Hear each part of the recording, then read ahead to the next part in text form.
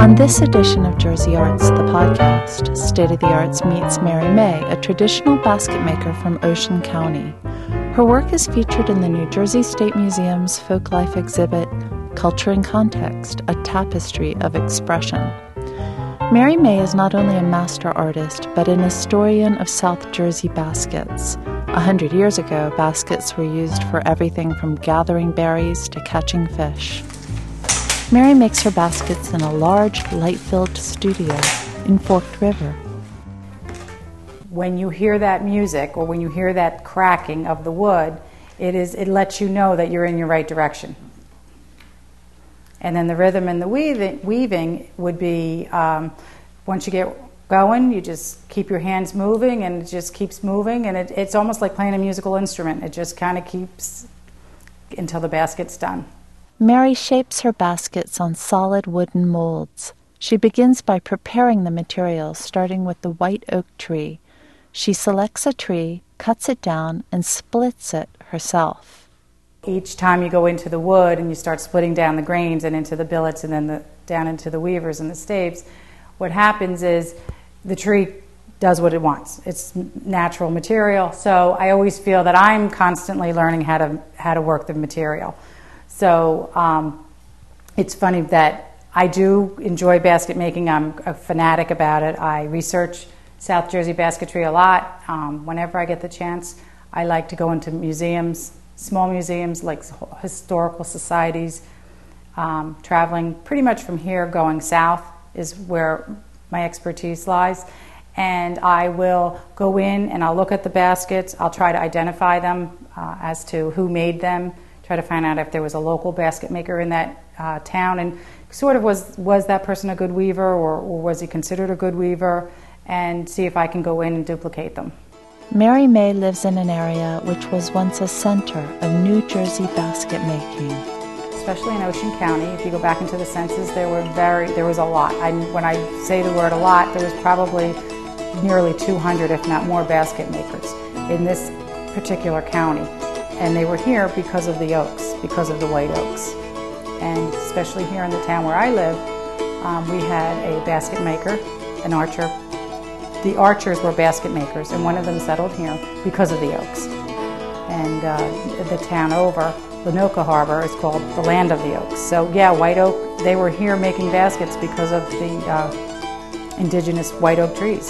Although she makes historically accurate replicas, Mary gives them her own touch as well. I sort of will fine-tune something, I will change something, I will make something the way I feel would either improve it or maybe even just give it a more aesthetic, pleasing look.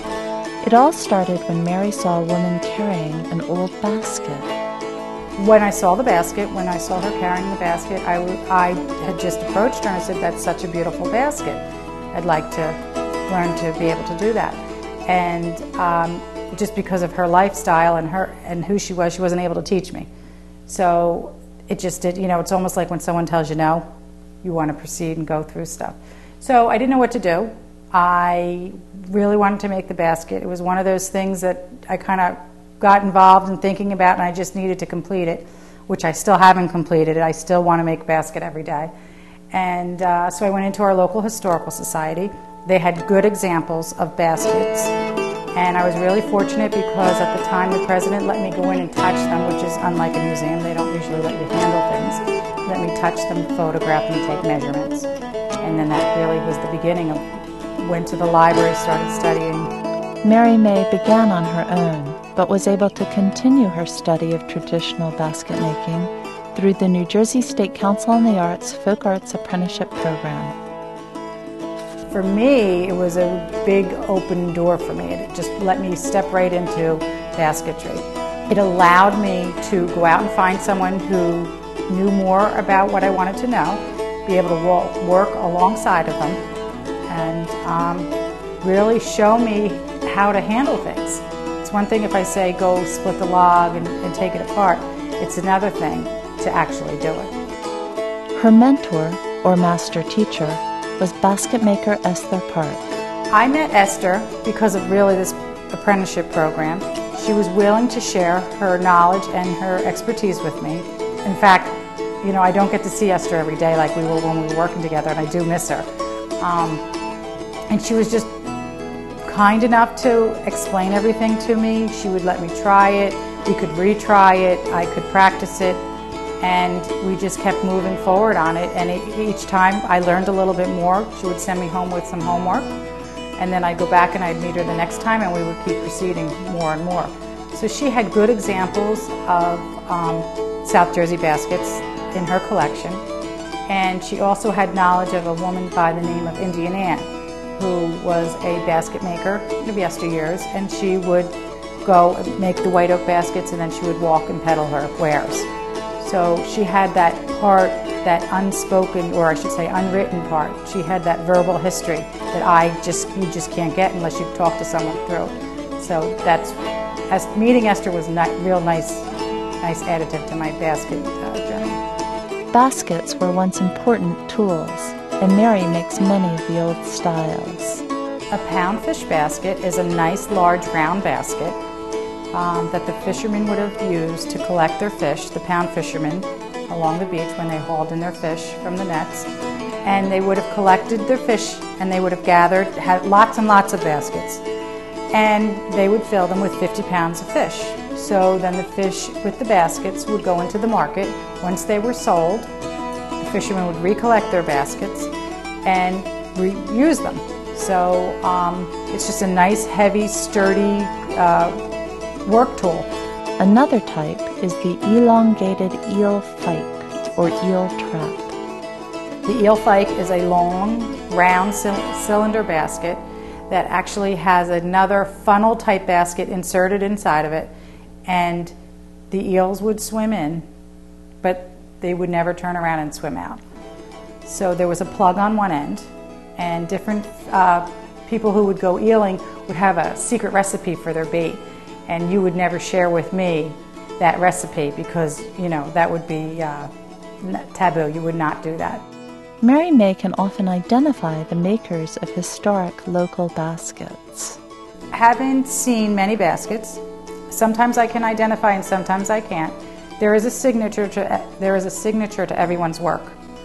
And it is a certain way that on a rim of a basket, at the top of the basket when you place the rim, just an overlap or a way that someone in particular cuts their weaver or they carve a handle. Today most baskets are signed with a signature. People sign their baskets, but they didn't always do that. So it could just be the lashing at the top of the basket, which is something that holds the basket together. Could just be done in a particular way that no one else, it's sort of like your signature, your handwriting that nobody else would do. Making baskets continues to be both rewarding and challenging. I have to say, the most important challenge or the hardest challenge is finding that tree. I keep referring back to that because probably in every 100 white oak trees I see, only one is okay. Okay, and once I get in, I can look at the tree and this is going to be the tree, I'm going to be really excited, and it's not. It doesn't work, and then the tree becomes a firewood. So locating a tree, I'm fortunate here because I have gained some permission from some people who own the land, and they allow me to go out and get the tree. So that's always a challenge. And then I have to say, getting into the wood and making sure it's not diseased, getting getting in between the growth rings, and really getting involved. And then, of course, coming across a new basket that I haven't seen. That is exciting, and then being able to reproduce it. Mary May teaches occasional workshops in basket making at the Tuckerton Seaport. For more information, visit tuckertonseaport.org. Her baskets are on display at the New Jersey State Museum's exhibit, Culture in Context, a Tapestry of Expression, through January 2009. For more information, visit cultureincontext.org. For more information about the arts in New Jersey, visit jerseyarts.com. Jersey Arts, the podcast, is a production of State of the Arts. Watch it on NJN Public Television Fridays at 8:30 p.m. and Wednesdays at 11:30 p.m. Individual stories can be seen anytime on njn.net. The New Jersey State Council on the Arts is proud to co-produce State of the Arts. The New Jersey State Council on the Arts, encouraging excellence in the arts since 1966. Additional support was provided by the Geraldine R. Dodge Foundation, supporting cultural, educational, and environmental initiatives that make our world more livable.